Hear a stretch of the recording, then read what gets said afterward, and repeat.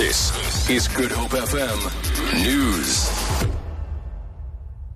Good afternoon. Biznews founder and businessman Alec Hogg says South Africa's R1 trillion nuclear ambitions could be a major reason for a decision by the Gupta family to leave for Dubai. The Guptas did what has been described as a midnight duck from Lanseria Airport northwest of Johannesburg on Thursday night. Hogg says the Guptas invested billions in resuscitating an underground uranium mine in a country where uranium is generated cheaply as a byproduct of deep-level gold mining. The Treasury has since said that nuclear plants will only be built when money is available. The Guptas resigned from Oak Bay Investments last week after local banks and auditing firms declined to do business with them any longer. Metro Rail authorities are expected to meet later today to assess what needs to be done to fully restore the train service. This following a fire at the station last night. Mlamli Maneli reports.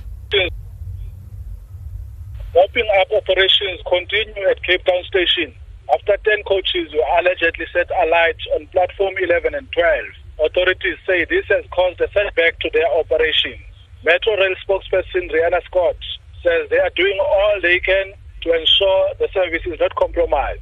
Meanwhile, commuters have expressed outrage, saying they waited a bit longer for their trains to arrive. Mlamli Maneli, SABC News, Cape Town. The South African Security Forces Union in the Western Cape has distanced itself from calls for protests against President Jacob Zuma. The union says soldiers serve the government of the day. Rival union, the South African National Defence Union, earlier called on soldiers to participate in mass action to remove Zuma from office. SASFU spokesperson Jerry Manuel says such calls are tantamount to calling for a coup. We are not by any chance saying people should stop calling for the president to step down. However, we strongly oppose that calls comes from members of the Defence Force.